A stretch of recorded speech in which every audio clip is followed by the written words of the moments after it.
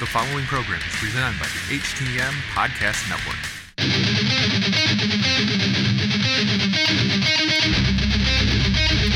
This is your United States of America. Speak your mind. Cross the line now, say the truth.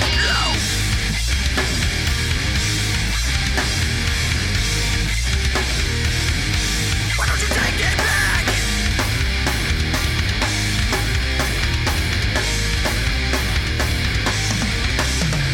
It is Friday, June 28th, 2019, and you are tuned into the Hitting the Marks Pro Wrestling Podcast, powered by the Roar Network at thegorillaposition.com. Presented by Hameen Media.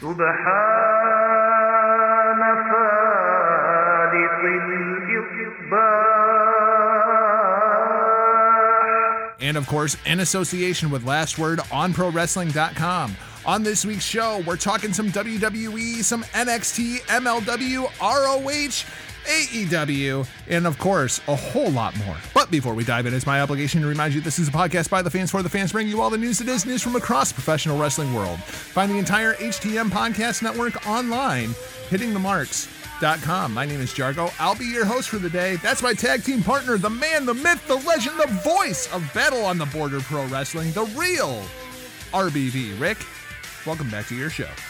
It's me. It's that Order of the Feet of the V. Rick Vickery back again, Hitting Marks Pro Wrestling Podcast. And with the 5 things that I'm trying to do at once, my dumbass just erased the run. Attaboy. It's a shoot, ladies and gentlemen. Huckleberry doesn't even know what's coming. We'll go straight shooting because I know that we have a lot on the horizon to look forward to this weekend. So much to run through, so much exciting from around the world of professional wrestling that I assume that we're going to open this show with today's breaking news. Yes, we do have your Ring of Honor Best in the World preview. We do have your AEW Fyter Fest preview. We have everything that's been going on Twitter. What the hell happened to the red and blue this week? We got a cage match in NXT. And none of it matters because today, Huckleberry, the news broke while I was asleep. I literally had a friend of mine who quit watching professional wrestling in 2001 send me a link to the article. Paul Heyman taking over Monday Night Raw and Eric Bischoff taking over Tuesday Night SmackDown. Paul Heyman and Eric Bischoff running WWE shows in 2019. You know, Rick, we've been looking for the panic button. I think we just found it. I don't necessarily know if we have to call it a panic. It's the realization that you haven't been able to figure a way to make it work since then. Over the course of the last, 15, 20 years, has anyone been able to step in and find the success that these two gentlemen had, if you will?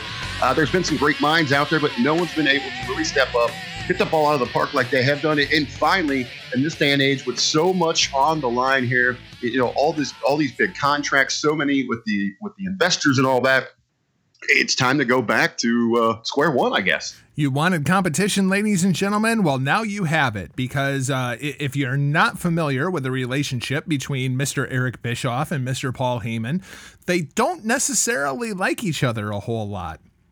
So now Paul Heyman's going to be running Raw. Bischoff's going to be running SmackDown.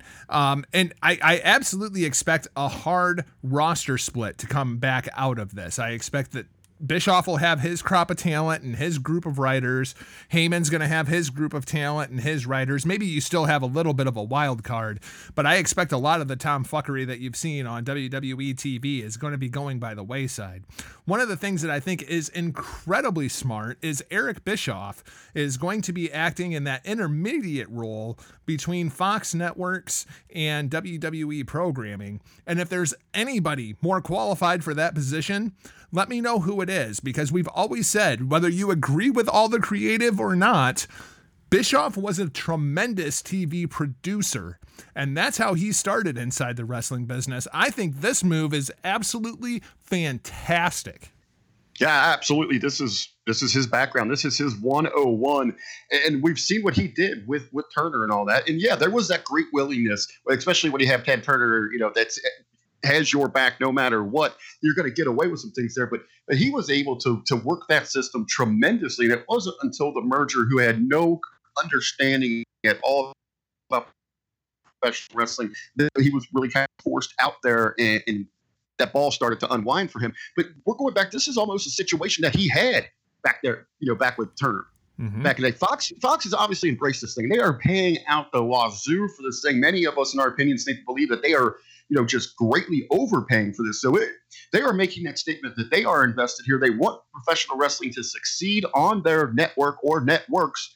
And if you're Fox, you got to be feeling really good about having someone come in like Eric Bischoff to work with you that's going to really understand both sides of this coin. It's just not a professional wrestling guy trying to fight the network or the network trying to fight professional wrestling. You've got a great liaison right there that understands both dynamics, and I think it's going to provide a wonderful bridge between these two avenues. I want to go back and talk about this relationship that you're talking about between them. Obviously, there is no love lost, but I think there is a respect. Oh, I agree with that. And I think there's a respect, and maybe they might not agree with how the other one, the methods to their madness, but they will respect that they have been able to produce results inside this industry, and especially when they both were, in a way, standing up to the giant, the conglomerate in Vince McMahon in the WWE. They both were able to do that in certain ways. And in Bischoff's case, it was damn near running them out of business. 83 weeks in a row, they dominated the ratings. You saw, arguably the hottest program in the last 30, 40, 50 years of professional wrestling, the NWO. And then on the other side, you had Paul Heyman, who was that little engine that left such a statement, such a mark on the industry in that short term that he was influencing. Vince knew that he needed him as an ally. It was like, I don't know if I want this guy to be picking me off from the side here when I'm dealing with Bischoff. So he realized he needed him. So you had some of that money, but just the trends that Mr. Heyman was able to set through ECW and the talents that he introduced America to his minds. But everyone's excited about that. And they're going to be leading both of these brands, but there's still a lot of questions to be asked and answered. And before we really start determining potential success here.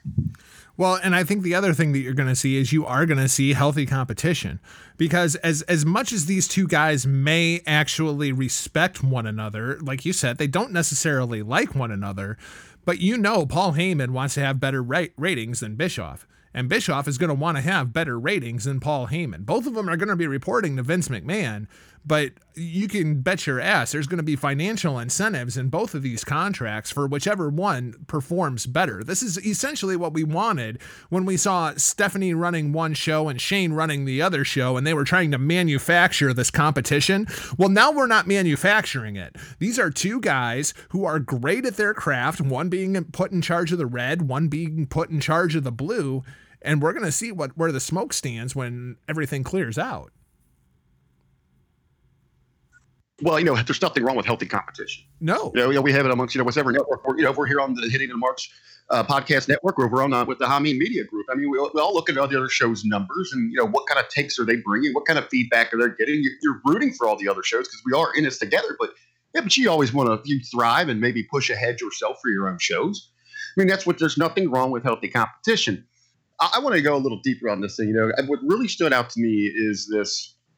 And immediately, no one's even asking these questions here. Immediately when you hear they're reporting directly to Vince McMahon, like that's some kind of surprise to me. He is the CEO. Right. And everyone's like, well, nothing's going to change now. Oh, yeah, you still have Vince there. You're going to have his mindset. I think there's any two individuals that could persuade him to go other directions. It's these two or Pritchard. You're still going to have a creative team of 20 or so writers. Either they divvy them up or they still have the writers writing for each show and then have your directors go in there and lay things out, producing these. You're going to have, the production, Bucky involved there.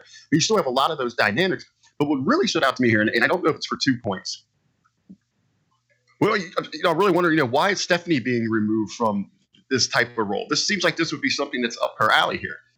Or is it something as simple as, they know that maybe Heyman and Bischoff aren't going to work so well directly under her, as we kind of saw when Pritchard brought in. With his new title, it was said he will report directly to Vince McMahon. Is there something deeper here? Is Stephanie positioning herself to move away from these kind of roles within the company, or are they worried more about her in that brand officer's position, or is there a bigger plan? You had mentioned Monday over in the locker room. especially with this, this 2020 season coming up, and the Democrats, have been hitting to the podium over these last couple of nights, is Stephanie positioning herself to look into another role outside of the company, potentially in politics. Yeah, that's gonna be a fascinating story to watch as well. Fox reportedly wants to have a meeting with WWE next week. I'm not exactly sure when all of this is going to start taking effect. I have reached out to Mr. Bischoff for comment at the time of recording. I have not heard back from him as of yet. Of course, I reached out to him all of about 45 minutes ago, so it's not like there's a huge gap here. I do look forward to hearing back from Mr. Bischoff, though. I do expect that Bischoff will be inside of that meeting. And as you're divvying up these two guys and you're saying one of you is going to be in charge of the red, one of you is going to be in charge of the blue, I certainly want Eric Bischoff in an executive meeting with Fox and Paul Heyman running things on Monday Night Raw. I think they got this thing right, don't you? Well, absolutely. And what we've even heard, just going outside of Bischoff's expertise, dealing with those networks, because he's done more in television, outside of what we remember with WCW in the heydays there. I mean, he's also been a part of some reality television shows and some other side projects as well. So this is not going to be like, his second go around. Tons of experience there. And I'm also seeing, even inside of that, we've heard it for so long that they want SmackDown to be more of that realistic sports presentation. Mm-hmm. I always felt you got a little more of with WCW. They started coming out, instead of having the gimmicks and all that, they just, hey, this is Scott Hall and Kevin Nash. This is who they are. You're going to get who they are. We're going to go out there. We're going to wrestle. We're going to have some, yes, it's wrestling. There has to be the over the top, spray painting people, baseball bats, but it was presented a lot more. This is who they are. And we'll always have those exceptions where Paul, maybe going back to ECW, that had a very real rugged feel to it. But, when he took over SmackDown, he's got that sports entertainment presentation feel about him. I think that he's going to really bring to the forefront with Raw. Yeah, I agree. Obviously, this week, I did not watch Monday Night Raw. I know you did not either. I did not plan on watching SmackDown. I know you did not either. I did end up going back and watching SmackDown.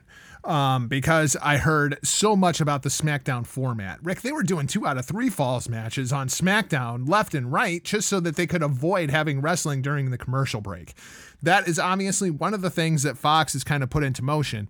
And I understand pro wrestling fans are so incredibly confused by this. Watch a real sport. For the love of God, just watch a real sport. Watch the NHL. You know what they don't do? Cut away when the puck is on the ice.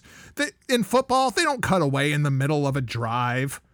In baseball, they don't cut away in the middle of an at-bat. It's the same like football. They'll have the extended timeouts, but they will stop the action. It's not like the huddle breaks and Tom Brady's going up on a 4th and 5. Okay, we'll let you know what happens after the break. Right. Stay tuned to see who has the ball. And it's not like this is even that hard. Like, they are having such a hard time formatting their shows to not have wrestling during the commercial breaks. Okay, WWE, here's what you do. All right? Just pretend that the wrestling matches are the opening promo of Monday Night Raw. You can go 20 minutes without having a commercial break.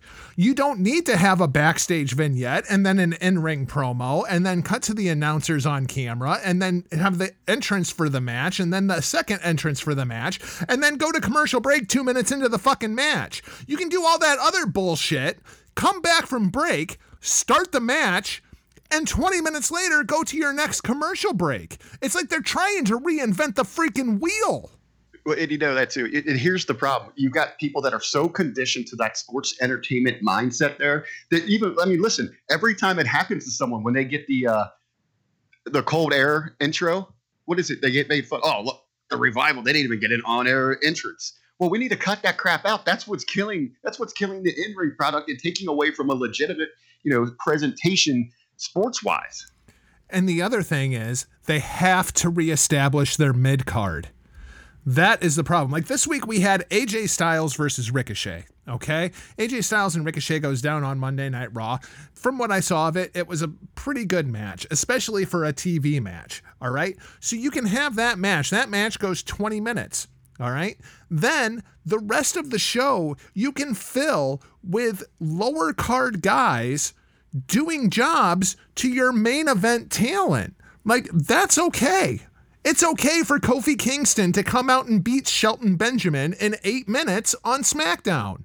We need more of that, and less Kofi Kingston versus Daniel Bryan for the first time ever on SmackDown Live. No, just do match. Like, every once in a while, the New England Patriots are going to play the Cincinnati Bengals. It's okay to have a blowout that only goes 5 minutes on WWE TV and then go to another commercial break. This is not that hard to format. Well, they've got lost in that world there. I mean, you go back to the day. I mean, let's say that when Jake the Snake Roberts was a villain, he was still beloved. People bought into that character because he was going to do dastardly things. But I didn't think he was going to go out there and push Hulk Hogan for 18 minutes or even have a shot at winning this damn thing. It was okay for him to go out and lose a match like that relatively quickly because although he's this great character you're invested in, you love, he's still not that top guy. He's not Hulk Hogan. I mean, we used to have those things.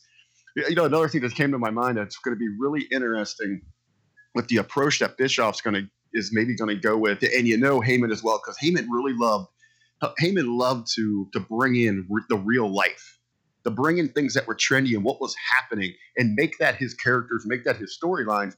But not so long ago, Mr. Bischoff gave a great interview where he had spoken to how the media, especially in politics, is just blindly taking the blueprint from professional wrestling and applying that to how they handle their programming. You have to, when he was in there and makes a pitch like that to Fox, they are absolutely going to eat that up because when they had directly had Fox News under the umbrella. I mean, even now that they're separated, it continues to be the leading station on all of cable television. Mm-hmm. Yep. It's going to be a fascinating story to watch how this thing develops and when things go into motion. I will give WWE credit at least for this. All right? They're trying shit. At least they're trying shit. For years now, we have been complaining about this awful product, and it was just the same awful product every week. At least now they're trying shit. Whether or not it's all good or whether or not everything sucks, at least they're trying stuff to right the ship. And I will give them credit for that. But let me ask you this real quick before we move on. I had mentioned this to you a week or so ago. Everybody it was during your fantasy football draft. Everyone gets excited for the NFL draft, for the NBA draft. You had your football draft going on. Everybody loves that. And we see it even when they do it when they do the roster split stuff or the shakeups in WWE, even though that they do it so wrong, there's still excitement there. So I asked the question, is this wild card thing just a reason that we get another kind of draft as we grow closer to October? I mean, this could have been something that they knew in the back of their mind. And now with this news leaking and going back to people, as you said, stopped watching in 2001. Yeah. People that are going to remember this news is leaking. Everyone is sharing it. You got much of a wider reach than just your hardcores on social media because, I mean, heck, you look at it. We might regularly go around and conversate with the people that are in our groups, but we've got so many friends outside of that used to be diehard wrestling fans. They're going to recognize those names. They're going to see it through our social media. You get that trickle effect. Could this be something they're going to go back to? We're going to get that on air to split these things. Maybe I wouldn't suggest bringing Bischoff and Heyman on air. I completely agree. I would not have them and more authority figures. I completely agree. I wouldn't have either one of them on camera, with the exception of Paul Heyman with Brock Lesnar. Yes, you still continue that role. I'll tell you what would be really interesting, though. We've heard that those rumors know that Fox wants Brock. So what if you got Paul as an on-air character every now and then on Fox under the leadership and the direction of Eric Bischoff, and then you got him actually just running his own show over there on Mondays. That's a very interesting point that you bring up there. That's a very interesting point. I'm going to have to think on that one a bit. I'm sure that we'll have more information on this and some more analysis come Monday inside of the locker room, hackerhameen.podbean.com. Huckleberry, now I guess we can actually start the show the way that we had intended on starting the show. I mean, talk about just an insane story. And then we have another one. They say that healthy competition is a good thing, but we've seen an awful lot of competition over the course of the last week when it comes to Twitter, when it comes to some of these companies making positioning moves. And something stood out to me yesterday as I was hearing about this entire Seth Rollins and Will Ospreay story. I used to have this friend. And Rick, I'm pretty sure that you used to have this friend too. Where you and this friend, you guys were really, really close. And then they started dating somebody. Maybe they even got married to that person. And they slowly become that person. And you realize you can't stand that person anymore because they've taken on so many personality traits of their partner. That's how I feel about Seth Rollins right now. I feel like Becky Lynch sat Seth Rollins down and said, now, Seth, social media is important. Look at all this I did with Ronda Rousey on social media. It was all based around social media. If it wasn't for social media, I would not have been in the main event of WrestleMania this year. And Seth said, you know what, honey? You're right. I'm going to try this social media thing out. Boy, we miss John fucking Cena now, don't we? This thing is ridiculous. Seth just went on Twitter, opened his mouth, and shoved his entire wrestling boot down his throat. He got owned by Will Ospreay, the IWGP Junior Heavyweight Champion. He got just straight owned by Will Ospreay. You know what, Seth? Maybe you should just let your woman handle the Twitter, all right? But here's what I don't understand. You know, with Becky, yeah, I mean, that kind of little fire. She wouldn't have been in that position if she wasn't really rallying the troops around her there, because they could have easily avoided that through the television programming and just went with Charlotte versus Rousey. Arguably, looking back at it, and maybe that would have been the worst of the situation, the way that match kind of played out in itself, and how we've actually seen Becky being presented moving forward. There's nothing cool about the match because you call someone Ronnie and a bozo. There's absolutely nothing cool about that. I don't care what kind of twist you're trying to put on it or how many just little chubs you're popping on Twitter. And apparently, yeah, little chubs are popping. And one of those was Seth Rollins, who has seen that now he believes that he has to take himself to the next level. But Seth, you were already there. They already were ready to give you the ball and let you run with it, unless you are just so terrified of when they turn back to Roman, you are going to be just absolutely forgotten. But you're making it a hell of a lot easier on themselves right now, making a hell of a lot easier on them to turn their back on you. I have another theory, too. Part of it, I think, is absolutely Becky. I also don't think that it's any coincidence all this started the day after The Undertaker showed up on Monday Night Raw. I don't think that's a coincidence at all. Undertaker has well been known, and it's well been established, that Undertaker was the vocal leader of that locker room. And when Taker kind of walked away and he went to that semi-retired, we see him once a year, Undertaker, it became John Cena. Without any question, John Cena was the face of that company in front of the camera as well as behind the camera. And now the inmates are running the asylum. And it would not surprise me at all if Undertaker sat down Seth Rollins and said, this locker room needs a leader, and you are the champion. You need to be this leader. I understand what Seth Rollins was doing on Twitter. I absolutely get it. He's out, he's trying to fire up the fan base. He's trying to fire up the locker room. And, you know, we talked about it Monday in the locker room that the undercard of Stomping Grounds was actually pretty good. Everybody was really bringing their best efforts, which is something we haven't seen out of WWE in a while. Monday, I felt the same way. Tuesday, SmackDown was a train wreck, but that was because of the format of the show, not the actual in-ring product. Huckleberry, do you suppose that The Undertaker sat Seth Rollins down and said, this needs to be you? Because if Roman does it, there's just going to be backlash. Cena's gone. I'm gone. This locker room needs a leader. It can't be Roman Reigns. It needs to be you. Now step up. Well, I don't know if in stepping up, he's going to mean go the little snowflake millennial route and just try to think that you're going to use social media to dominate and reach, you know, all the masses in the universe. When you step up, you don't have to reach the fans. They're not the ones that need to be respecting you and what's going on backstage. You keep that in-house. You know, even today, you know, people, because Undertaker was so great about it during his run, and obviously you didn't have, you know, the access to social media. It was still there. People were still out talking, giving interviews. You had the internet there. It just wasn't as rampant as you see today. But even now, Undertaker, people freak out when they just show a picture of Mark Calloway, the man, and his wife. It's not like he's out there, you know, trying get you to mark or to move any agenda he has.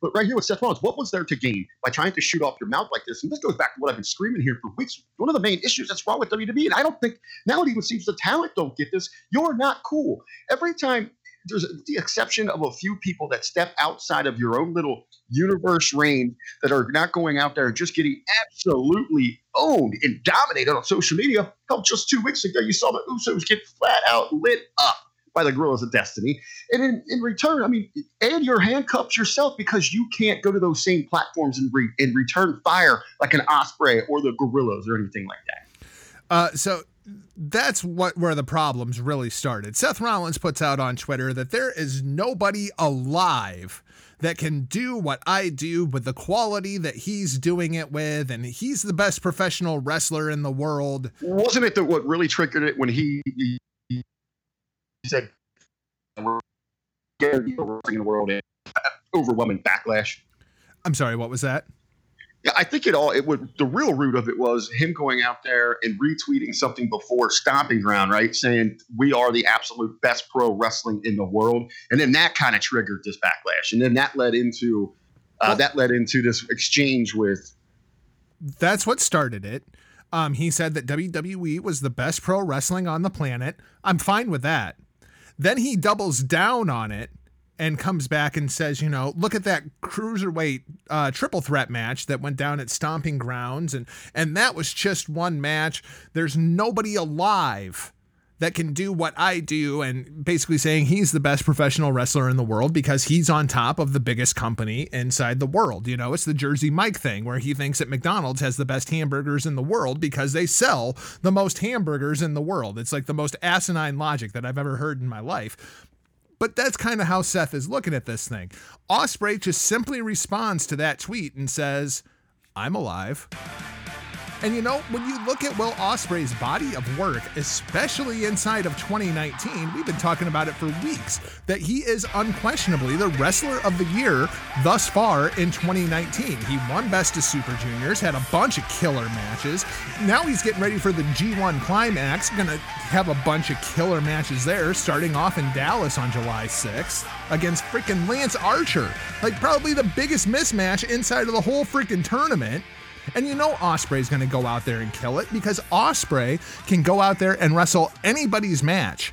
When you watch Seth Rollins, you see the same fucking match every goddamn time because it's a Seth Rollins match. When you watch a Will Ospreay match, he'll go out there and if he's wrestling Seth Rollins, he'll wrestle a Seth Rollins match. If he's wrestling Lance Archer, he'll wrestle a Lance Archer match. If he's wrestling Okada, it's an Okada match. This is what makes the greats great. And it just pisses me off that, 10 years ago, Tyler Black was doing the same goddamn thing on the independent scene. So don't be whipping out this whole, if you want to compare bank accounts, especially a month after you go and take this fucking Saudi blood money, blow it out your fucking ass. Let's talk about how much money you were making when you were on top in Ring of fucking Honor. That's more fucking comparable. It just pissed me off. The hypocrisy, especially coming from Mr. Get My Shit In, Seth Rollins.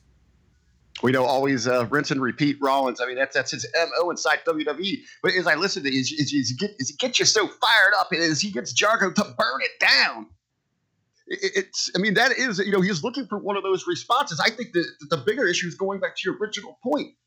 He is nothing now than the glorified man. He's been running around hitting people with chairs in the character. They're pushing him now to push this more on social media. So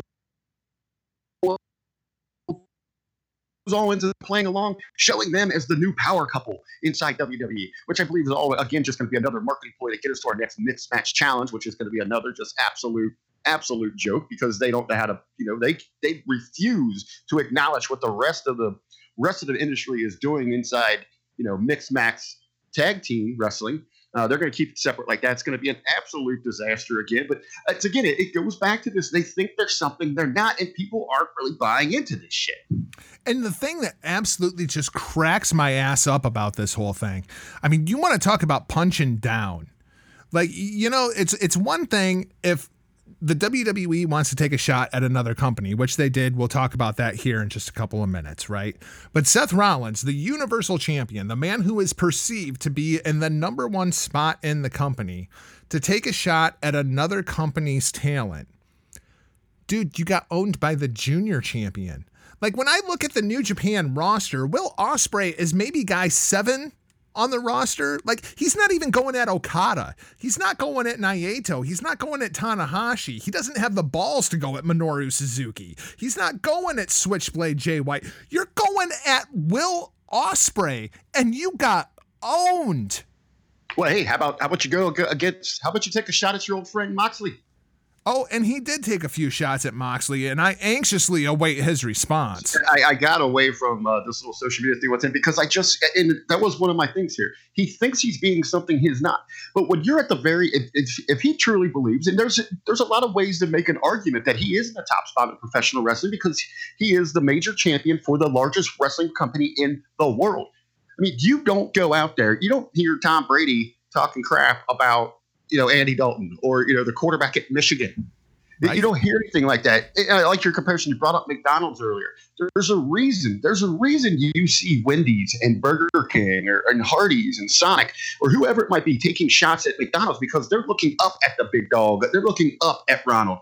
Ronald doesn't, in turn, go take all these cheap shots at everybody else. You don't see that in their marketing because they know they're sitting at the top. They're worried about what they're doing. They're worried about moving whatever staples and whatever specialties they have going on. They're not worried about what's going on under them. And that is where Seth Rollins is making his biggest fault here.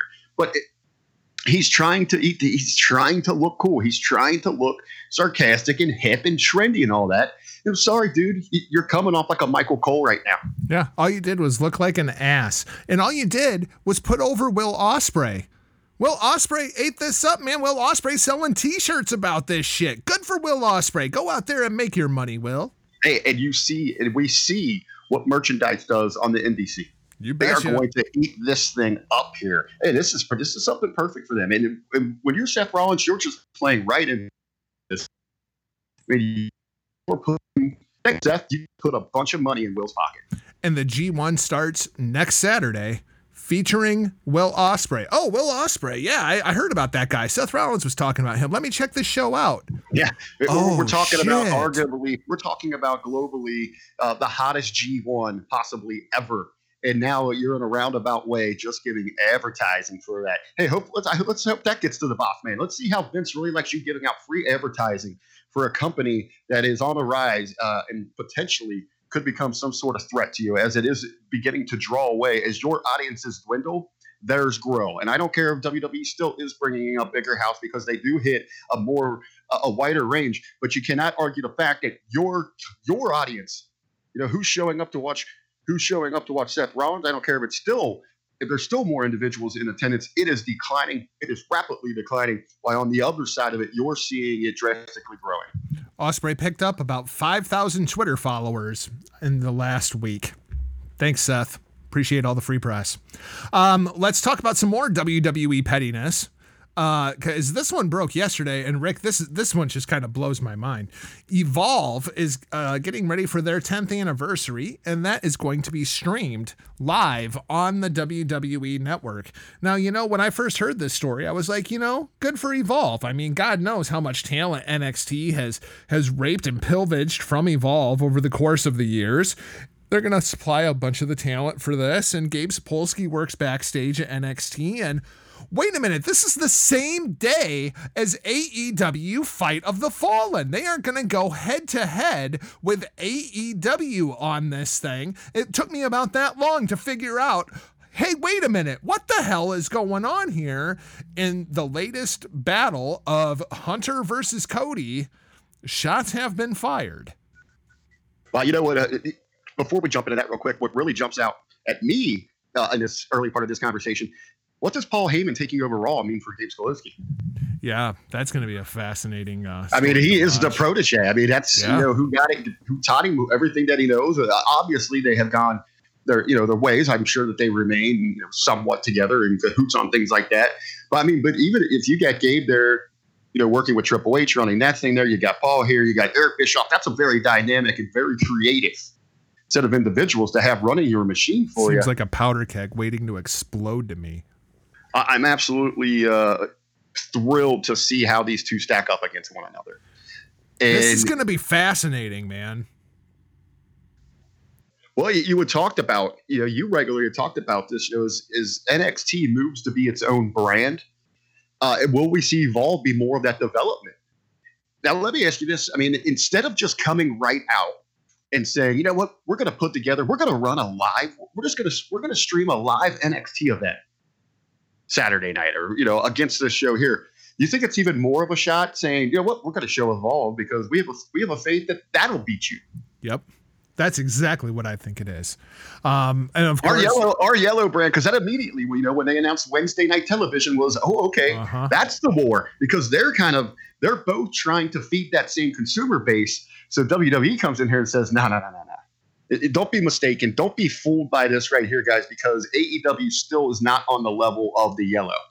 So we're just going to roll it. We're going to go get our new, our second purple brand here at Evolve and run this thing out and get you. Now, the other thing that has made this story incredibly interesting comes from Executive Vice President Kenny Omega. Yeah, that's something that we don't hear very often. Kenny, normally when he's on Twitter, all he does is put everything over. He's all about the tree-hugging hippie crap. He's basically a hippie who just wants everybody to sit around a campfire and sing Kumbaya, and maybe we can all work together and everybody can get along. Kenny Omega, welcome to the United States.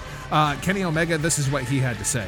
If lining your pockets with blood money is okay, then what's wrong with trying to undermine a charity show for victims of gun violence? I hear that healthy competition is supposed to be a good thing, and yet I can't help but feel like I'm gonna be sick. That tweet was shortly thereafter deleted, even after it had been retweeted like 300,000 times. I understand this.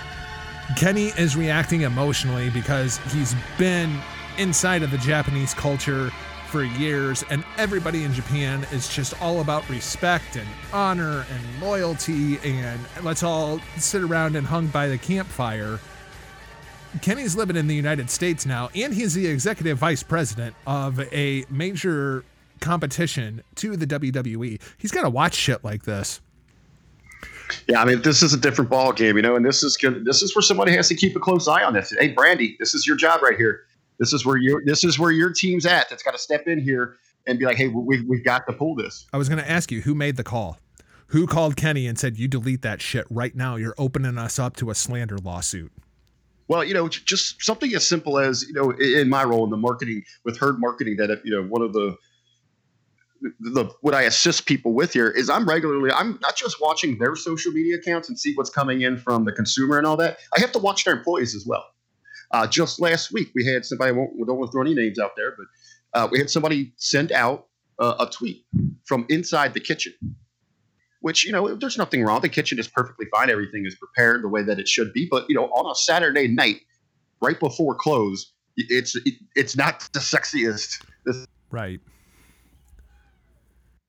Up there. Just the remark that was tagged with it wasn't exactly very flattering towards what we had going on. It was an overwhelming day. Everybody was tired. They were kind of at the end of their rope. And immediately, I had to get on the horn with anyone that I could. I'm sending out to everybody. We got to pull this immediately. So you have people in those positions watching this who, not necessarily Brandy, but someone on her team has to be close to this, especially when we're dealing with a lot of these new young individuals, and is young and progressive thinking, if you will. They are more of that millennial thinking that makes up that roster. And maybe that hasn't had that experience with, corporate America. You're really going to have to watch what they all say. Just not Kenny, but he is in a very particular spot where he's at the top of that mountain. He has to really watch what he's got going on. That's the thing. If this was just a pro wrestler making this comment, you could get away with that. Kenny's now an executive vice president. You can't have office talking shit like this. You just can't. It's a bad image for the company all the way around. And in today's sue happy society, the last thing you want to do is get into a slander or a libel lawsuit, let alone with people with attorneys the level of WWE. Well, kind of going back just outside of looking at the slander and all of that stuff, if Seth Rollins, just kind of go back to that, if he really wants to be in that position where he is that top guy, then he has to watch himself. You wouldn't see a John Cena in that prime getting into something like that. That's what I'm saying. Now we miss John Cena, right? This is what right. John Cena was fucking good at for a decade. I just want to tie that back around, bring that together. And there's so many other individuals that you sit up there at the top. And somebody that kind of in the recent years now manipulates it a little more, it gets a little more risque, pushes the envelope, but is so good at where it's not crossing that line as a Chris Jericho. Yep. But he's gone across that line a couple times and had to come back, but he's usually so fine about walking that, blurring that line there to bring people in, to get people riled up and then pull back. I think another individual that's great there blurring that line and knows how to handle himself is a Bully Ray. Yeah. But with that Seth Rollins thing, he just went completely over. But you know what? Those guys were never in a position like a John Cena. So John Cena just stayed the hell away from it. John Cena has mastered social media. That guy never says anything that even could be remotely interpreted as in any way controversial. Well, here's what it goes down to. Why everyone's so worried about, how many moves you can do, how many flips can you do off the turnbuckle, how many suicide dives. John Cena was worried about branding and taking care of himself. That's why he is where he is, and Seth Rollins is working in front of 3,500 people on Monday Night Raw. Well, if you don't see John Cena in his ring gear, what's he wearing? The finest clothing. I mean, the nicest shit. Even when he went on to Total Divas, he would never put himself in some weirdo spot. Look at his house, man. Everything was immaculate. Yep. It seems like that was written in there, but everything was immaculate. All the cars, everything had its place. He was very professional, and we know the hours he put in. Hours that he put in, he still never let it show how tired he was. And he had been so worn out so many times where he just wanted to flip out. That's why he wants to get the hell away from things right now. That's the reason he goes over to China and shoots a movie so he doesn't have everybody up his ass here for 6 months. Yep, that's exactly right. Let's talk about somebody else that's got that real world credibility. Yeah, that's right. Shayna Baszler. Shayna Baszler still your NXT Women's Champion. This week on NXT Huckleberry, it was Shayna Baszler versus Io Shirai in a steel cage match for the NXT Women's Championship. And immediately, Rick, I had to compare this to Sunday when we saw Kofi Kingston versus Dolph Ziggler inside of a steel cage match. And this thing is apples and oranges. This thing was awesome. Did you have a chance to watch this match yet? This Wednesday night was the only WWE I have watched. Oh, this was freaking great. I'll tell you what's freaking great. Shayna Baszler. But yes, hey, this is it. I popped like crazy. This is one step closer to my dream scenario for SummerSlam. Shayna Baszler is a badass. I love everything about this match, all the way down to her coming out in the MMA style gloves because she's getting inside of a cage. This is Shayna Baszler inside of her element. She's going out there and this is a fight. This is not necessarily a pro wrestling match. I thought this is one of the best cage match finishes I've ever freaking seen because it was original and it absolutely played into the story. I can't say enough good things about the match, but then we also had the angle after the match, which intrigues me even more at this point, Rick. Candice LeRae comes out to help her friend Io Shirai against the other two horsewomen, Jessamyn Duke and Marina Shafir. She does her job. She even dives off the top of the cage with the biggest crossbody that you've ever seen in your freaking life. All for Io Shirai to turn on Candice LeRae at the end of the match. Rick, this thing was awesome all the way around. There was everything awesome about this matchup inside of a steel cage for the NXT Women's Championship. I absolutely love this. Like I said, this leads towards everything I want at SummerSlam. I want Baszler going up and challenging for the Raw Women's Championship. And I want it title for title. I want the NXT Women's Championship up there. But even if she's working double duty, something going on there, she's run through this NXT Women's roster. Now we've got a setup now for a great number one contenders program. You got that immediately puts Candice into that picture. And then, to follow through what we wanted to do after Baszler, is successful at SummerSlam and winning the Raw Women's Championship, it's step NXT and take that championship from her. Yep, I love it. Candice LeRae takes the NXT Women's Championship from Shayna Baszler after she puts down Io Shirai. I don't even need the NXT Women's Championship at TakeOver. Just give me Io versus Candice. Yeah, I was going to say, we didn't really think about, the potential turning, there and having that program. To me, that is a great match to have there. I think that's a tremendous selling point there in Toronto. Or as I mentioned, you can have that one play out on television to keep people invested, because that is going to be a hot program that audience is going to love, just absolutely love to dive into. And then, hey, if you needed something else to do, as we'd mentioned, you're not going to lose. You're not going to hurt anyone's feelings. You're not going to lose any viewers by bringing Toni Storm over and defending the NXT UK Women's Championship on that TakeOver. This is one of those kind of Shinsuke Nakamura things. You remember when Shinsuke Nakamura turned on AJ Styles and punched AJ Styles in the dick, and all the American fans were like, "Oh my God, Shinsuke turned heel." And I was like, nope. It's cute how you people think Shinsuke Nakamura is a good guy. No, that's not Shinsuke Nakamura. That's never been in Shinsuke Nakamura's character. That's kind of where I'm at with Io Shirai, too. Io Shirai, member of the Queen's Quest over in Stardom, they're not the nice girls. They're not running around giving everybody hugs. It's not a faction full of Baileys. This is a bunch of ruthless bitches who are out to win championships. And if things aren't going their way, they are not afraid to play dirty. Well, I hope that they can actually they correct the ship here, then right the ship where they can portray those character traits in her correctly, as they completely swung and missed there on Nakamura, which is absolutely he's never been able to recover from. And now I did see that he is going to challenge Ricochet, but as if anybody's going to even – there's no reason to take that seriously. Did anyone miss him when he was gone? No. He's not going after Ricochet. He's going after Finn Balor. And this is being done to sell tickets in fucking Japan. Okay. That's what this is. They're going to Japan, and they're going to feature Shinsuke Nakamura versus Prince Devitt. I mean, it's smart for them, but you wonder why you haven't seen Shinsuke, and all of a sudden he's showing up. That's why we're selling tickets for Japan. Probably Demon. And it's the same fucking reason that they're putting AJ Styles back together with Anderson and Gallows. They're trying to sell tickets in Japan. In Japan, McDonald's has a great lobster roll. I heard about the McLobster. I know that was actually a thing. Let's talk about MLW. Speaking of lobsters and claws, we got claws coming out in MLW now. How about that for a fucking segue? The Von Erichs and Filthy Tom Lawler take on Contra. Huckleberry, I was looking forward to this match. I was looking forward to seeing the Von Erichs officially in action for MLW. I was not disappointed, but I'm telling you right now, this is not going to go well for the Von Erich boys at Kings of Coliseum coming up in July at Cicero Stadium up by Chicago. Contra's going to freaking murder these guys because we got to see the Von Erichs pin Simon Grimm here. This is not going to end well for Filthy Tom Lawler and the Von Erichs in Chicago.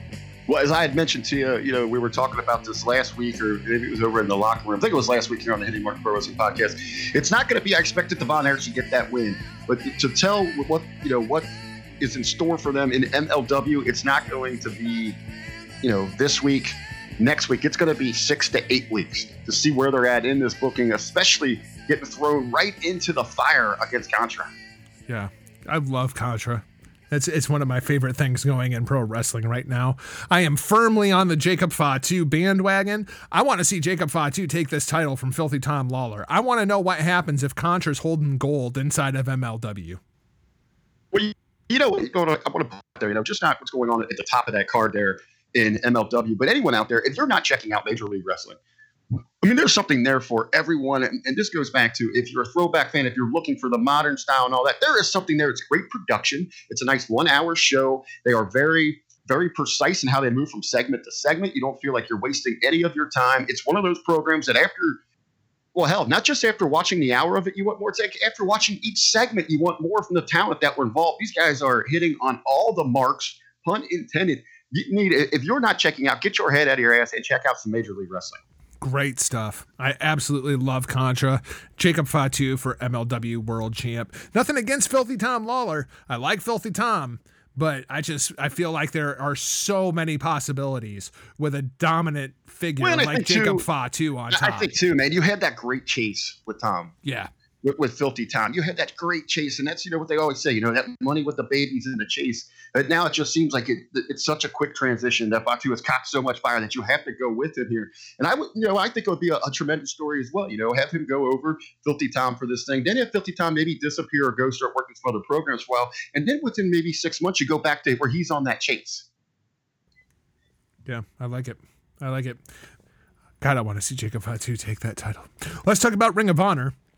We've got State of the World coming up on State of the World, Best in the World. We got Ring of Honor, Shane McMahon coming up on Friday night.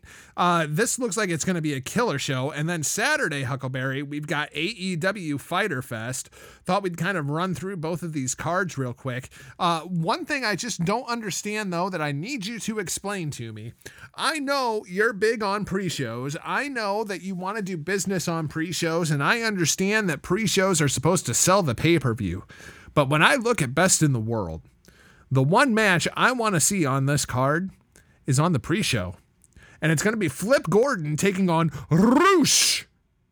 That's the freaking pre-show match for Best in the World. Why is this the pre-show match? Please, God, explain this to me.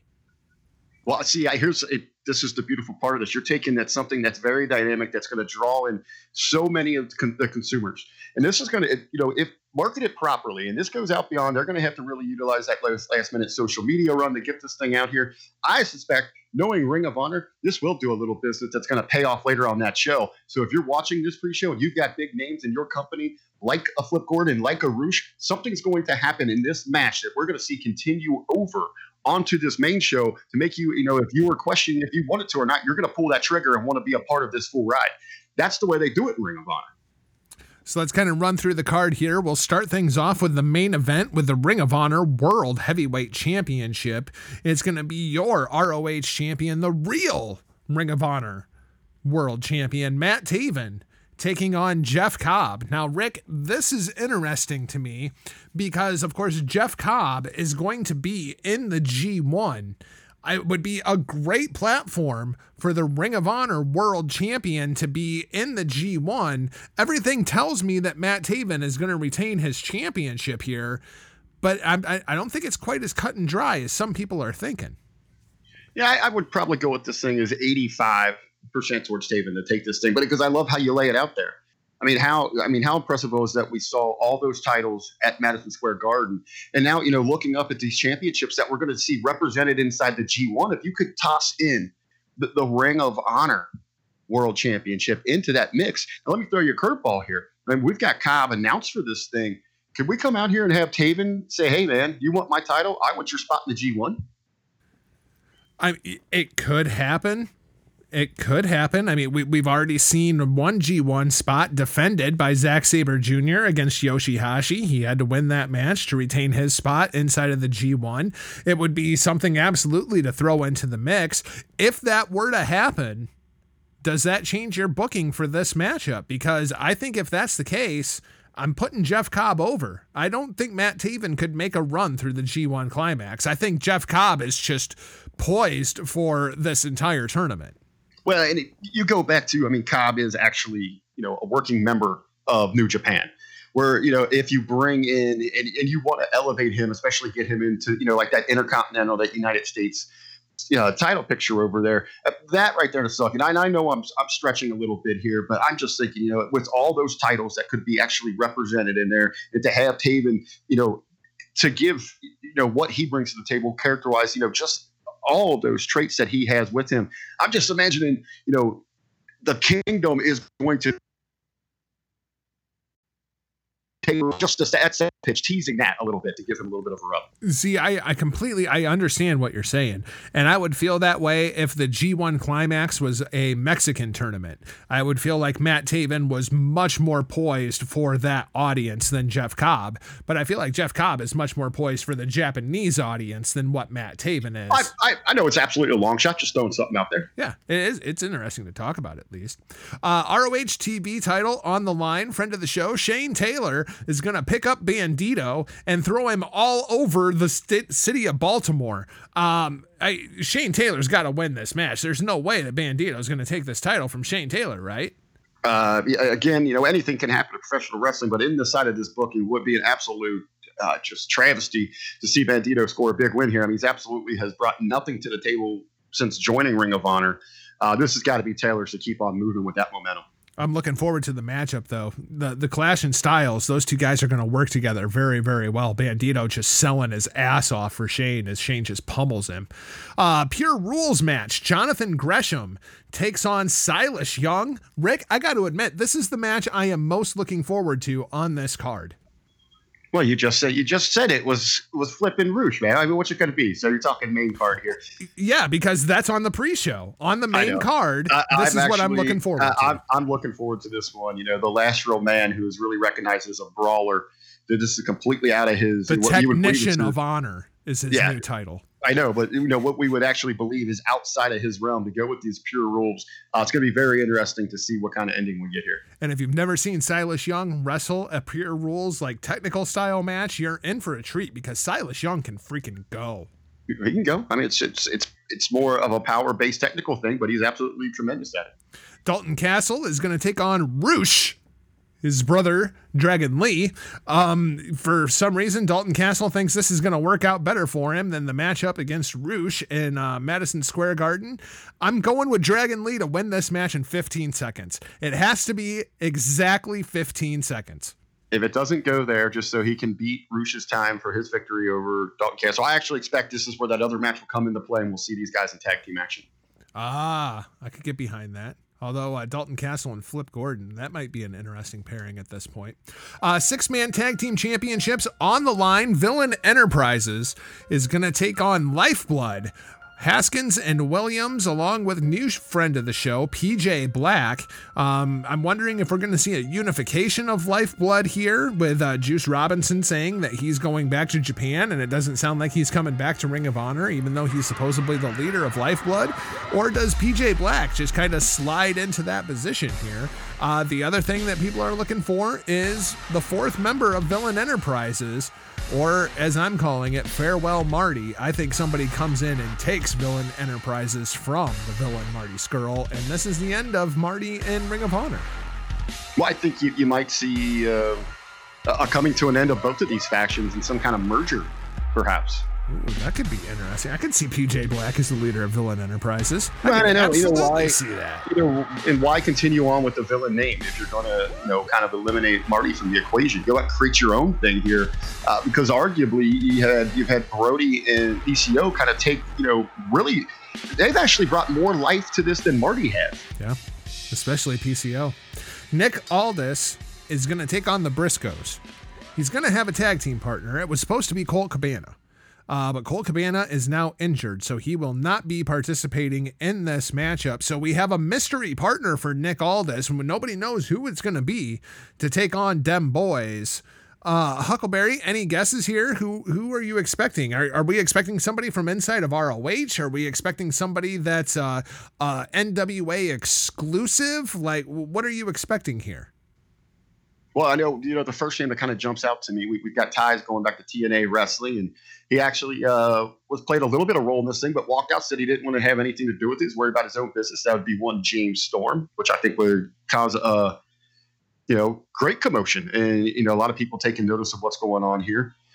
Other than that, I don't know. What's Doug Williams doing? It's from the old tag team. I have heard that it could be somebody from the UK as well, where Aldis brings in someone there who will be debuting inside of the NWA. I'm very intrigued here. I love the Cowboy James Storm one. That was obviously one of my picks. Everybody knows I'm a huge fan of Cowboy. The other one's Willie Mack. I could see Willie Mack showing up and doing a tag spot here. Yeah, very nice. Maybe come back in and grab his spot with the promotion. Yeah, that would be nice to see. They could use him. The Allure, Angelina Love and Mandy Leone are going to take on Kelly Klein and Jenny Rose. Wish Will Ospreay would get a hold of Jenny Rose on Twitter. He's now the Twitter Slayer. That's my new nickname for Will Ospreay. He needs to take a shot at Jenny Rose. She's been running her mouth too. I'm going with the Allure to win this match, Rick, and I'm going to go out on a limb here which I don't think is a very big limb, and say that Angelina Love is going to pin the Women of Honor world champion Kelly Klein inside of this match, setting up a singles program between the two of them going forward for the Women of Honor championship. Man, really, really hate to see Kelly take a pin. You know, any champion take a pin in a situation like this. But I do agree with the Allures going over. Mandy getting a little bit of causing weight just recently here. But hey, it seems when you haven't really done anything with inside your promotion in 3 years and you get thrown together in this hot little fashion, it helps to be screwing the boss and the booker man to make sure that you're going to sustain that push going forward. It absolutely helps. Jay Lethal is going to take on Kenny King. Finally, hopefully, we hope, we pray this feud is going to come to an end. This is match 3 in a best of 3. And typically, you know, you would expect that these two have exchanged victories and there were 2 good matches, but that's not the case. The first case, Kenny King wins basically by a kick to the dick. The second match, Jay Lethal wins because of another kick to the dick, and then Kenny King saying, no, I'm just going to get myself counted out. So Jay Lethal wins the match. Best of 3. This is the 3rd match. We need to get Jay Lethal away from Kenny King. One of the things that really, I don't want to say scares me a bit, going back to Jay Lethal, one of the things he's never accomplished here in Ring of Honor, and that is a tag team championship. And that we're going to get a bit of a Sheamus and Cesaro situation where we haven't had any classic, anything really defined, and needs to end up being put together in a team. Oh, that would be awful. God, let's hope that doesn't happen. Oh my God, I hope that doesn't happen. Let's jump over to Fyter Fest. AEW running their second big show this weekend. Well, I guess this is clearly a B show. This is happening at the CEO Gaming Convention Comic-Con. Well, yeah, it's not a B show. I mean, it's a special attraction. You know, they're teaming up with someone else that are trying to bring eyes to this event here. But I think when you look at these matches, I would hardly call this anywhere near a B show. Yeah, no, that's fair. I think this is a very, very good show. Let's start things off with the pre-show. You know, one of my biggest complaints about Double or Nothing was the pre-show, that it was so disconnected from the main card, and they didn't do anything on the pre-show to get you to watch the main show. And Rick, they're gonna do it again. They didn't learn anything from Double or Nothing. Your first match is going to be Michael Nakazawa taking on Alex J. Bailey in a hardcore match. Now, you may be asking yourself, who is Alex J. Bailey? He is the CEO of CEO, the gaming convention that's going on here. This is the promoter of this thing getting into a hardcore match against Michael Nakazawa. Right. I think, let's just start back what you were saying. You know, did they learn anything from Double or Nothing, and how that pre-show was kind of disconnected from the show? I think we have to take this event, what we're going to see here in these matches and everything, how it's presented. We cannot relate this to what they're going to be. This is not going to be AEW. Like I said, this is a special attraction within a fighting video game Comic-Con, if you will. They're going to do some things here that you're not going to be used to. We might get some cosplay. You're going to get some specialty spots with some big, some fighting, get over here or whatever the hell you want. I'm not really into that genre, but you're going to see from that audience. That's true. That's true. You bring up cosplay, which I think is hilarious because the next match is Leva Bates, the librarian, freaking good old blue pants, Miss Cosplay herself, alongside of whichever version of Peter Avalon is running around with Leva Bates, and she is going to be taking on Kylie Rae on the pre-show. I am really looking forward to this match. For those not familiar with Leva Bates, she's absolutely fantastic in the ring. She's been going at it for absolute years at this point, and Kylie Rae absolutely helped herself at Double or Nothing. She's starting to grow her base, starting to grow that audience. I'm looking forward to this matchup.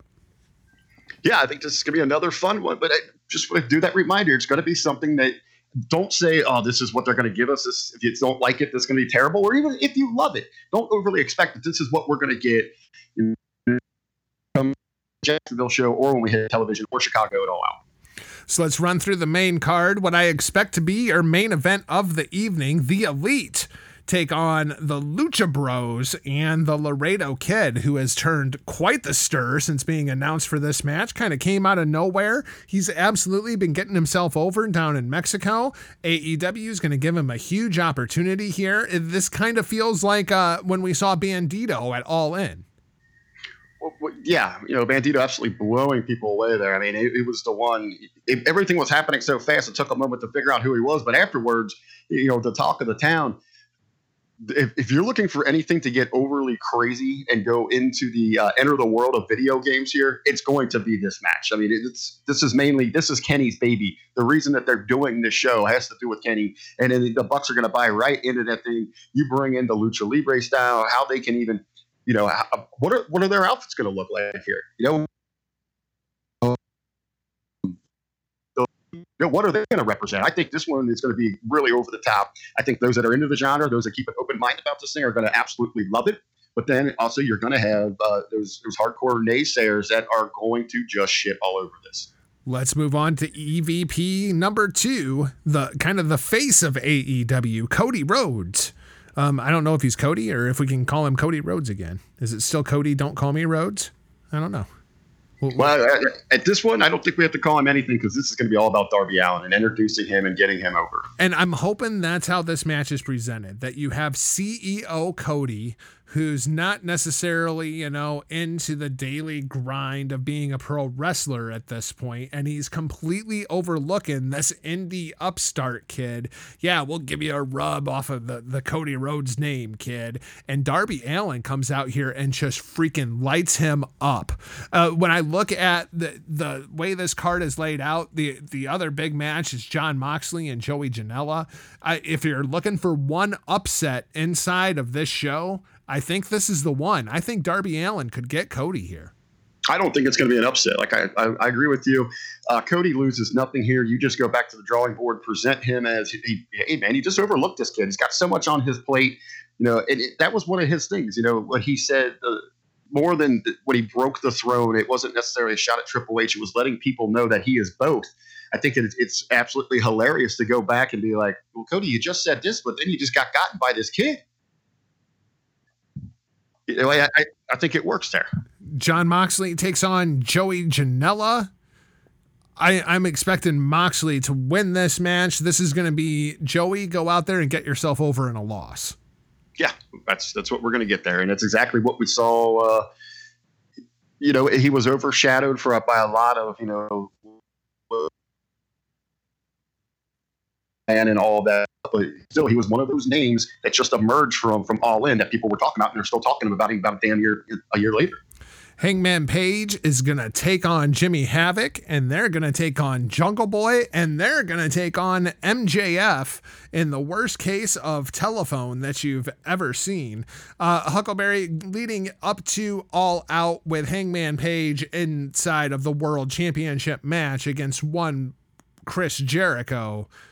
Hangman has to win this match, right? I think most likely, I'm not really expecting a whole lot out of this. I think you'll see some big spots where Hangman looks dominant, just so you can put those together in the vignettes and the promos that you're going to need moving forward. I think he hits, he's maybe we see 3 rites of passage or something like that here. But I think we're going to get a mix. You're going to get a lot of character work and some big spots. I think all around, like I said, be one off to and have a lot of fun. Going there treating it more as like a specialty attraction from a local indie show. Christopher Daniels is going to take on Shima. This battle of 2 absolute legends inside of AEW. I'm very interested in how this thing is laid out and who goes over, because I feel like one of these 2 guys is going to get pushed and the other one is just going to kind of be that legend special appearance. But I'm not going to tell you which is which. What do you think? Actually, I exactly agree with the way you laid it out here, Jargo. But I think the right call is to have Christopher Daniels go over. I think as much as well-known as he is amongst that Darling fan base, amongst those consumers, I think in that long run, you really have to establish him into that more of that casual market. And I know that sounds a little ridiculous when we think about how long, the journeyman that he has been and the exposure that he's had. But I think a lot of those people that remember, from those heydays, they have forgotten. They have left professional wrestling. So you have to reestablish him out there, to get, a fresher base and draw some of those back as well. That will just, people that bought in, that wanted to be a part of TNA during the heydays of the X division, try to bring some of those back with a familiar face. Yuka Sakazaki takes on Riho versus Nyla Rose in Jesus Christ, how many matches are on this card? like 9, I think. And it started out with a decent 5, and now they've like doubled it. Yeah. Yuka Sakazaki versus Riho versus Nyla Rose inside of the women's division. And then we also have the Best Friends versus SoCal Uncensored taking on Private Party in a triple threat tag team match. The winners will advance to All Out for an opportunity at a first round bye inside of the AEW tag team tournament. So we've got something cold, so we're going to put some stakes on this thing, kind of fire it up a little bit. Really excited to see Private Party inside of AEW. Their gimmick. I'm going to flip out that they stole their gimmick. So now, Huckleberry, we have an interview here. We'll go ahead and throw over to the interview. We haven't teased it at all on this show. I hope everything comes through and that we get the interview all right. So here it is. This is the interview. You want to talk some G1? Let's talk to somebody inside of the G1. I'll catch you right on the other side with Mr. Lance Archer of Suzuki-gun right after this break.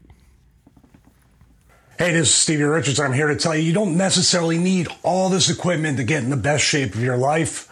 All you need is this, a resistance band. I'm so excited to offer the 12-week resistance band training program to you, which features an interactive PDF with full overview videos, modifications, descriptions of all the exercises, scalability, no matter what fitness level or what age you are, the PDF scales the workout to you. Also, after your instant download of the PDF, you get full direct email support right from me, as well as access to a Facebook group with an awesome interactive community. I can't wait to help you take control of your fitness journey. So just put in StevieRichardsFitness.com, go to the store, and download the 12-week resistance band training program.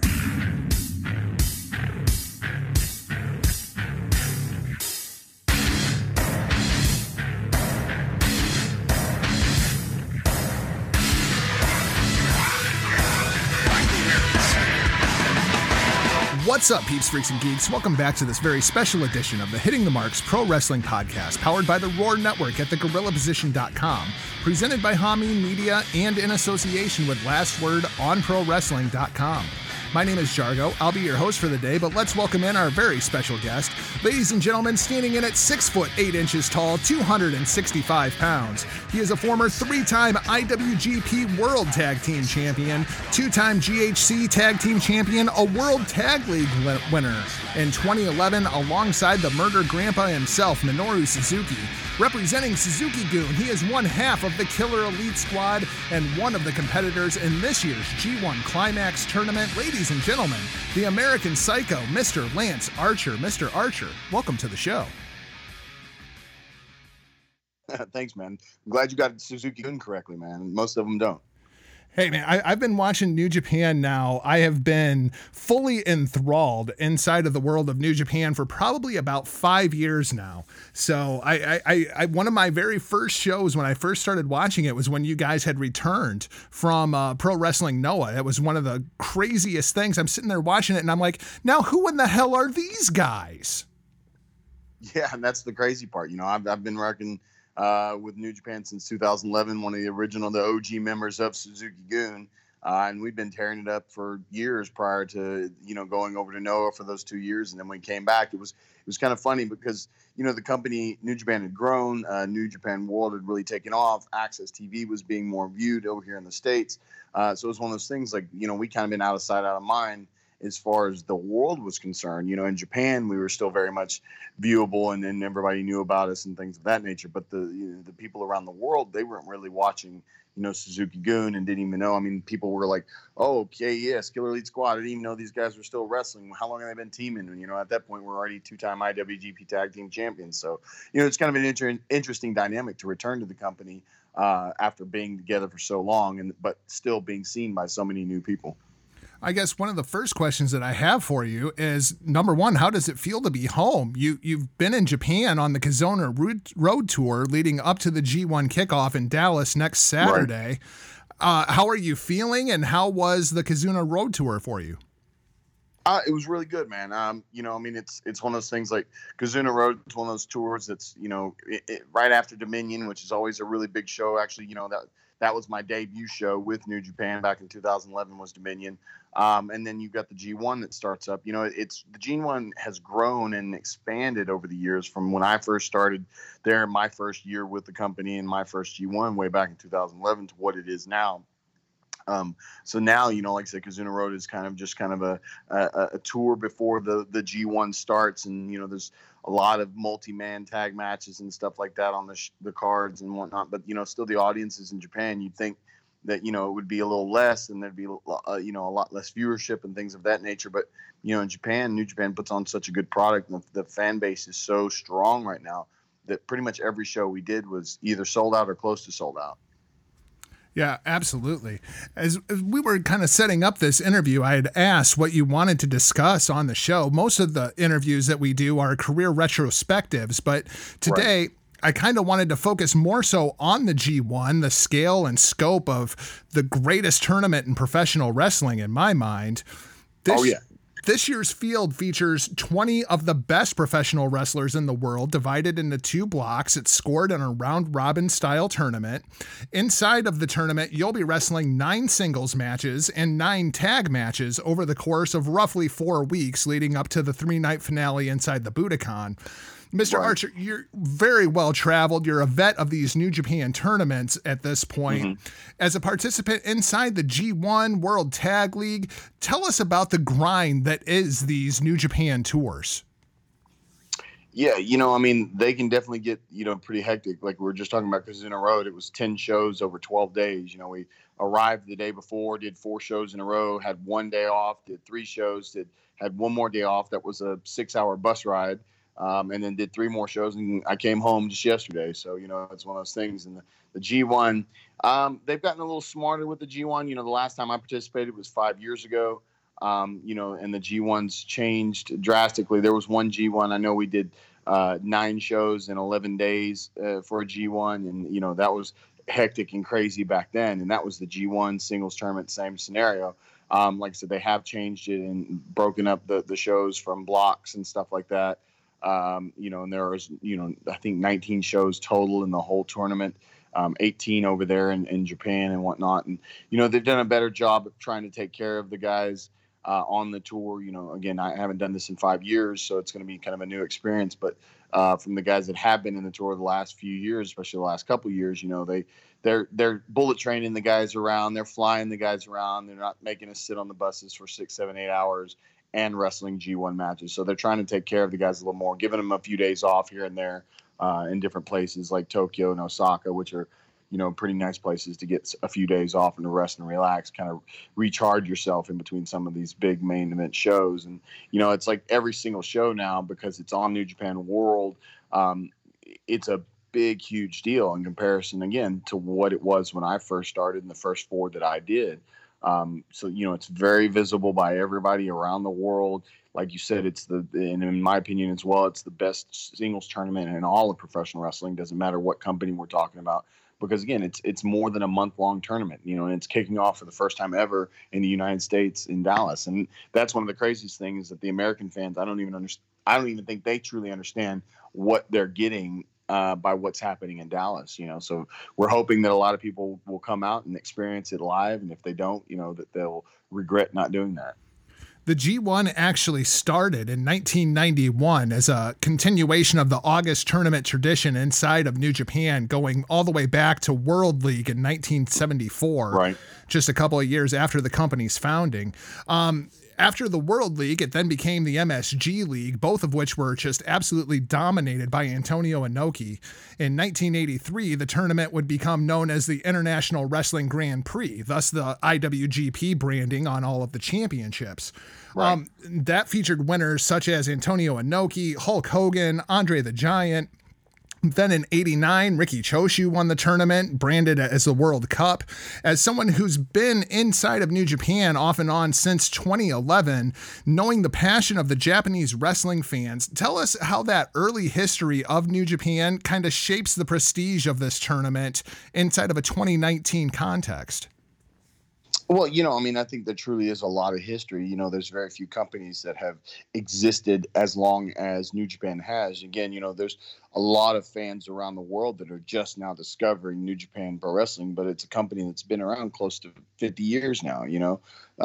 So the different histories and how it's changed, and the men that you just mentioned that were winners and participants in these, in the G1 Climax itself has only had 3 foreigners ever in the finals, and only 1 winner ever, and that was Kenny Omega. That wasn't a Japanese descent and whatnot. So, the history of it is tremendous from what it was and to what it's becoming, or what it had become, and then what it is becoming today in 2019. It's a tournament that highlights guys in ways that you don't normally get to see them. I've been kind of a tag team specialist, I don't know if you want to call it that, for the bulk of my career and the bulk of my time in New Japan. So this is an opportunity for someone like myself who's been seen mostly as a tag team wrestler to be seen as a singles wrestler, and given an opportunity to present myself in a new light, in a new way, in front of a new audience. So it's a really cool experience, and I'm excited for it in a way that I don't even know if that's explainable.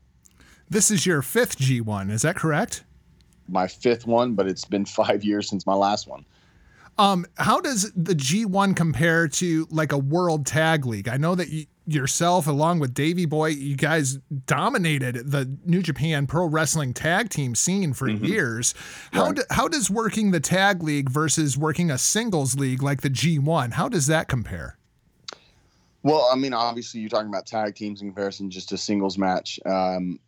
And then, the tag league has grown itself, but at the same time, the tag league doesn't get the same amount of exposure and time that the G1 Climax gets. Like I said, every single show on the G1 Climax will be on New Japan World. The kickoff here in Dallas is going to be live on Access TV, so all American fans can watch it live on Access TV. If you're anywhere else in the world, you can watch it live on New Japan World.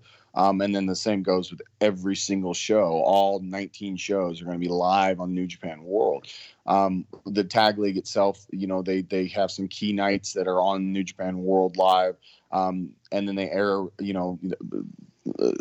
on demand some of the league matches, but, in a less productive manner. The production's smaller and stuff like that. So it doesn't get the same amount of attention and light that the G1 Climax singles tournament gets. So it's not as grueling. It's not as hard. There's not as many matches. And again, you're working in a tag team capacity in comparison to just being a singles match. This year's tournament is incredibly stacked, and like you were mentioning there, it's a very special this year because it's kicking off July 6th, a bit earlier this year, and a week before the next date, and that's due to the first show taking place here in the United States at the American Airlines Arena, one of your claimed hometowns of Dallas, Texas. Mr. Right. As I was saying, this card's incredibly stacked. What an opportunity for your home market to host the kickoff of this incredible tournament. Oh yeah, absolutely. And, a lot of this came about because of our relationship with Access TV and Mark Cuban and, his ownership of Access and obviously the American Airlines Center and stuff of that nature. And he's a real big supporter of New Japan Pro Wrestling. And Access TV is a real big component on wanting New Japan Pro Wrestling to grow itself. I'm doing this interview with you here today. I've got a few coming up. I've got one tomorrow, and then I've got a couple on the 1st, and then I've got a live one on the 3rd here in Dallas. So, they're really pushing and promoting and trying to get people to truly understand, what is actually coming to Dallas. And, the fact that, again, it's at the American Airlines Center, which just happens to be hosting another show that's going to be on July 1st there. So, it's kind of a cool experience, I think, for people if they'll stick around, come to Dallas, check out the G1. That I hear a lot of grumblings about wrestling and what they don't like about what they're seeing on TV with the local major promotion that exists right now. And if you're not happy with that, and you're more interested in just straight up hard-nosed pro wrestling. Sorry, that's my dogs. I absolutely tell you, come watch New Japan Pro Wrestling. You will not be disappointed. Well, and Dallas is an interesting market for this because, of course, Dallas and that part of Texas, of course, was always a world-class territory. Right. It was never a big WWE territory to begin with. How is the excitement level down there inside of Dallas for this huge event?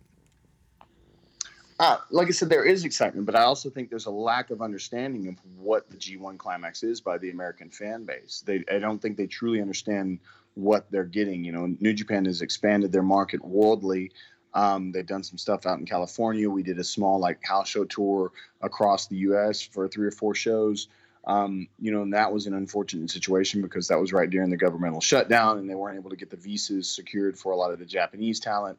So they've got a few hurdles to overcome with some of the fans in America, and the U.S. fans are very demanding, to say the least. I guess they want to know who's wrestling who, and so on and so forth. And New Japan has done so well with the tournament itself, but they're used to how they do things in Japan, and they literally didn't announce who was wrestling in the G1 or the matches until just a week or so ago. And so I think for a lot of American fans, that was one of the deterring factors as to wanting to come to the show. And now they know exactly who's in it. The A block is extremely stacked. I mean, both blocks are stacked, don't get me wrong, but the headliner, the main event of the show at the American Airlines Center is going to be Okada and Tanahashi. Legends. Tanahashi is attributed to basically saving New Japan and bringing it to the era that it is now. And Okada has become this generation's, major star for New Japan. And it's one of those things that he's going to be around for a long time and lead in, a next generation into the future. So I think there's an excitement about it. I think there's going to be a lot of people that are going to probably miss out, and then they're going to regret it. But the people that are going to come and see the show are going to leave this show, and I guarantee you they're going to be all over the internet, and they're going to be telling their friends, and it's going to be one of those things where they're going to be like, I can't believe the amount of amazing wrestling that I got to watch live. And I get a little revenge on Will Ospreay. Yeah, you're going to be taking on the winner of this year's Best of Super Juniors, the current reigning IWGP Junior Heavyweight Champion, a man who many are calling the best wrestler in the world for the first half of 2019, the aerial assassin, the new Twitter assassin, Will Ospreay. This is one of the biggest mismatches on paper inside of the tournament. You're a much bigger, stronger, more experienced, but just in talking with you here today, you don't strike me as the kind of man who's going to take the Dragon Slayer lightly. No, not at all, especially considering, he actually bested me in the New Japan Cup. We had a match that, was one of those matches that I think surprised a lot of people. Like you said, he's a guy that right now has an amount of buzz around him, that because of his working ability, obviously his athletic ability, his game has changed so drastically over the last year or so. And then obviously he's getting a little of attention on Twitter and whatnot from his little rants with the old Seth Rollins there. So it's one of those things I don't take it lightly at all. I know exactly who he is and what he's about and the amazing talent that he actually is. And obviously, like I said, because he bested me in the New Japan Cup, I understand that he is a true threat. It doesn't matter if you're going to put the titles of junior champion or, the junior league champion and all those little monikers that you want to throw at him. His game is very much a heavyweight game, even if his size is a little bit less than a heavyweight size. So I don't take him lightly at all, but I will definitely throw him around like he's a feather. It's always fun watching you beat up on those little guys. Also featured on the card for Dallas, you have the King of Darkness, Evil, taking on Bad Luck Fale. Sonata takes on your stablemate, Zack Sabre Jr. Kota Ibushi faces off with the former Hideo Itami, now known once again as Kenta. And as we mentioned, the huge main event as the faces of two generations face off one more time. The ace, Hiroshi Tanahashi, takes on the current reigning IWGP World Heavyweight Champion, the man that everybody is gunning for inside of the G1, Kazuchika Okada. Mr. Archer, as you scout your other opponents inside of the A block, are you watching these matches backstage? Which ones are you most looking forward to, and who are you most looking forward to facing off with inside of the G1 this year? Well, I mean, talking about a lot of the guys that are in my block, a lot of the matches for me, I look at as revenge matches. I've faced Tanahashi in the G1 a couple times. I've faced Okada in the G1 and the New Japan Cup. I've faced Ospreay in the New Japan Cup. I've faced Fale in the New Japan Cup. These are all guys that I've faced before, and for one reason or another, they all bested me. So I've got a lot of revenge on my mind for this tour. The guys like Ibushi, who truly, absolutely one of the most amazing wrestlers in the world. And I've never had the chance to face him. I think I've been across the ring with him a couple times in multi-person tag matches, but barely had any interaction with him. Evil and Sonata, I've been in the ring several times within tag team situations, but never in a single situation. I even have a long history with Sonata back in All Japan back in 2009. Had a short tour over there when he was still kind of a young boy for them. Then I've faced against Zach in tag league competition, and we had some good interactions, but we're stablemates, so we're almost every single time we're on the same side tagging with each other. And this will be one of the first times that we go against each other. And the G1's an interesting climate because it's one of those places where like you said, we're all gunning for that heavyweight title. And right now Okada has that title. So winning this tournament gives us a direct opportunity to face him or whoever the champion is by that time of the Tokyo Dome. And then you've got Kenta, and there's a little history there with the whole Noah connection. Even though he wasn't there, he was gone by the time that we were working with Noah. The person and personality he had become when he left Noah and went up to WWE was a very different person. So I think myself and many people in the wrestling world are hoping to see Kenta return to the ring, and there's another extreme physical size difference between Kenta and myself. But I think, his history, his ability, his striking, everything that he brings to the table. If Kenta shows up in the G1 Climax, it's going to be a very interesting matchup between myself and him and all the guys that he's going to be facing. So, you got a lot of deals. And Fale and I are the only two real giants in this whole tag league. And we're in the same block, like I said. So you're going to see two monsters of the business, two monsters of New Japan face off against each other in this tournament. So it's going to be an interesting dynamic. And, my plan, like I said, I've got a lot of revenge on my mind. It's going to be interesting facing a couple guys for the first time ever in any kind of capacity. And then, facing some guys that I've faced before in tag team situations, but in a single situation. To run through the B block quickly, you have Jeff Cobb representing Ring of Honor, Hiroki Goto, Tomohiro Ishii, Jon Moxley, Tetsuya Naito, Juice Robinson, Tai Chi, Shingo Takagi, Switchblade Jay White, and that bastard Toru Yano rounding out the B block. Mr. Archer, anyone inside of the B block that you really wish was in the A block so that you could beat them up? And please say that bastard Yano. But see, that's the crazy part about my A block is that I have a lot of revenge on my mind with my A block competitors that I've faced before, whether it was the G1 or the New Japan Cup, and they bested me. They beat me. In the B block, I've faced and beaten a lot of those guys. I've beaten Ishii in the G1 Climax. I've beaten Goto in the G1 Climax. I've beaten Yano in the G1 Climax. So a lot of those guys are guys that I've faced, and I don't put them down in any kind of capacity, but I've faced them and I've actually won in facing those guys. You guys got like Jeff Cobb, again, who I've faced several times in tag team capacity, but never in a singles capacity. Moxley, he's Mr. Hype right now. I think there's no other way that you can say it. He's finished his time up north and then very dramatically made an entrance at AEW, and now he's a part of New Japan. He's the U.S. champion, and he's somebody that it would be a very interesting face-off because I think he and I have crossed paths many times through the different companies over the different years, but have never faced each other and never worked in the same company at the same time. Juice Robinson, somebody I think who's absolutely taken hold of his time in New Japan, obviously becoming a U.S. champion and whatnot. And him and Mikey Nichols have a chance at Tag Team Gold down in Australia this weekend. It'd be cool to face him again more in a singles capacity. I think all of them are exciting. But for me, I just, I'd like to take down the hype man. I'd like to take down Jon Moxley, put him a notch down, show him exactly who I am and what I'm about. And, my plan is to basically piss off a lot of people and on the internet when I take down their fan favorites and internet darlings. Oh, I love it.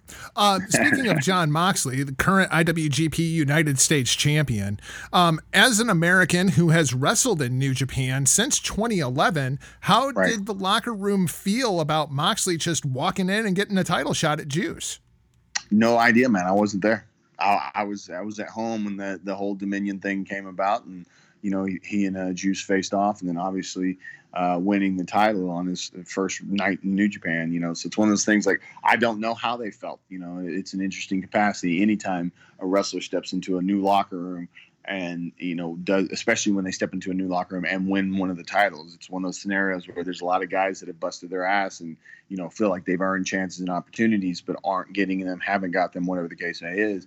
And that's why I call him Mr. Hype Man. I'm not taking anything away from him, but that's exactly what it is. If he didn't have the hype behind him, I don't think that opportunity would have presented itself in the way it did. He absolutely capitalized on it, and I think there's a lot of people gunning for him right now. I know he has a very high passion for this business, so I don't think he handled himself in any inappropriate way in the locker room. So I'm sure that, he's got some friends and he's got a lot of foes, especially now that he's the U.S. champion, because anytime you're holding a title in any company, you've got a target on your back. And he decided to come in and get a target put on his back immediately. One final question for you, Mr. Archer, before we let you go. As we mentioned earlier, you're a proud member of Suzuki-gun, ran by one of the most dangerous men in the world, Minoru Suzuki. Suzuki not real happy about being left out of this year's G1 Climax. In fact, I know my Japanese is a little rough, but I'm pretty sure he said he was going to murder everybody in the field unless they let him into the G1. What is the current status with Suzuki, and is everybody watching their backs here because Murder Grandpa's coming to get them? Yeah, I wouldn't call him Murder Grandpa if I was you, because he might not take light to the whole grandpa aspect. Well, see, I only feel safe knowing that we're on different continents. That's the only way that I ever feel safe. When Suzuki's in the States, I check under my bed for Minoru Suzuki. And most people do. He's the boogeyman that nobody wants to find. I think everybody's paying attention. Obviously he's pissed off. He wants to be a part of the G1. I'd like to think that Zach and I have a little leeway with him, so he'll probably try to murder a lot of other people before he gets to us.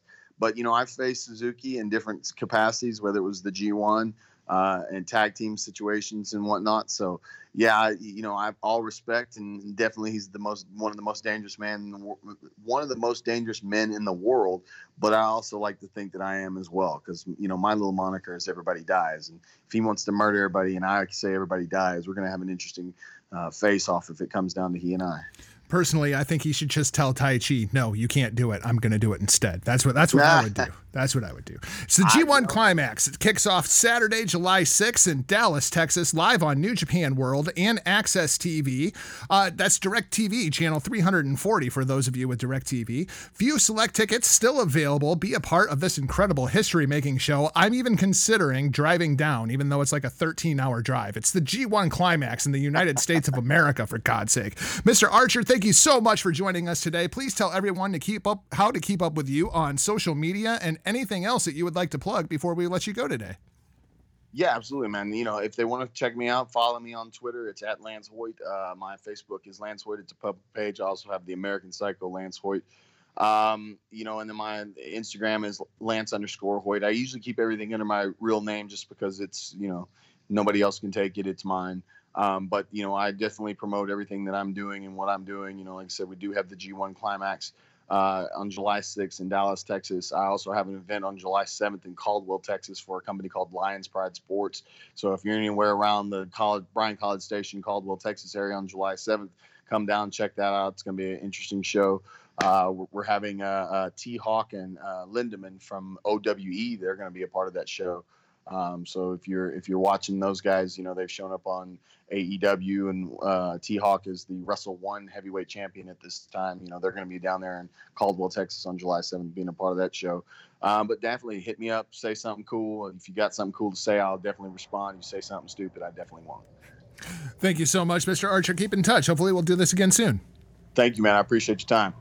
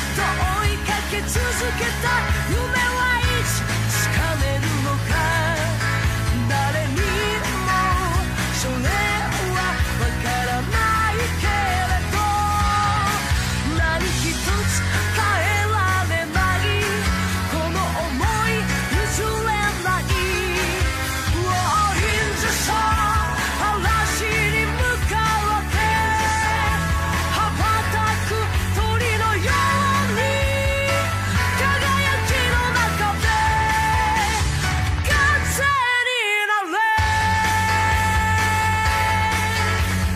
All right, Huckleberry, we wrapped it up. We've got 2 minutes. 2 minutes until I have to get off of this phone, so I guess it's time to wrap up this week's show. Thanks for listening, and if you haven't already, please hit that subscribe button. Then visit our friends over at thegorillaposition.com as they tell the stories of pro wrestling storytellers. Find us at hackerhameen.podbean.com. This Monday, inside the locker room, Huckleberry, we're going to have so much to talk about as G1 week gets ready to kick off. NBA free agency. We're going to have AEW reviews. We're going to have ROH reviews. There's going to be an AEW Saturday night this week with myself and Matthew Shafford Gage. We're going to give you our instant reactions after Fyter Fest. Be sure that you find that twitch.tv/Hameen Media Group. Make sure that you visit lastwordonprowrestling.com daily for all of your pro wrestling needs. Until we get back in your ear holes, you can find me across all social media platforms at NotJargo RBV. How do the peeps, the freaks, and the geeks find you? I got to hurry up and get it done here. I got to head off to a Battle on the Border Pro Wrestling meeting. But as always, keep up with all things Rick Victory across all social media platforms at The Real RBV. We'll talk to you Monday in the locker room, hackerhameen.podbean.com for now. And the second time today, we're off like a prom dress. See ya! Point your fingers. Label me. I don't give a I'll be your bad guy. Stop, go!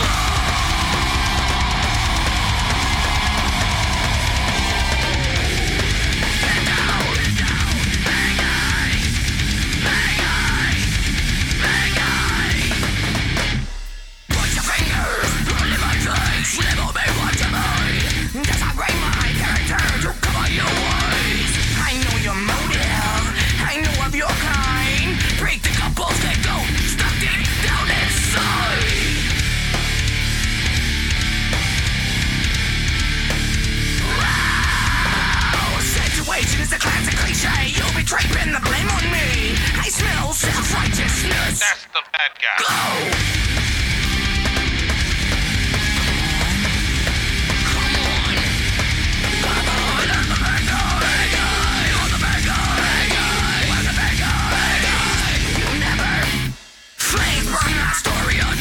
Dwell deep down on the subcode. Can't escape the wrath on my floor.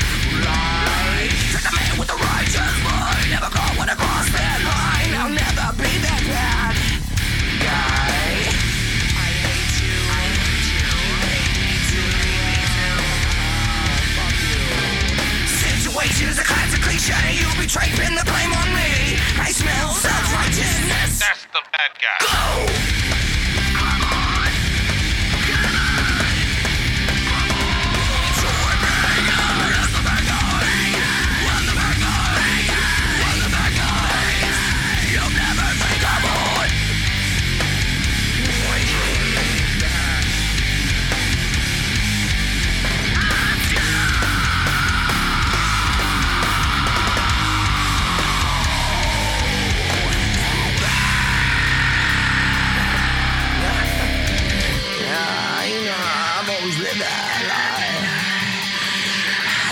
Your bitch and I lied.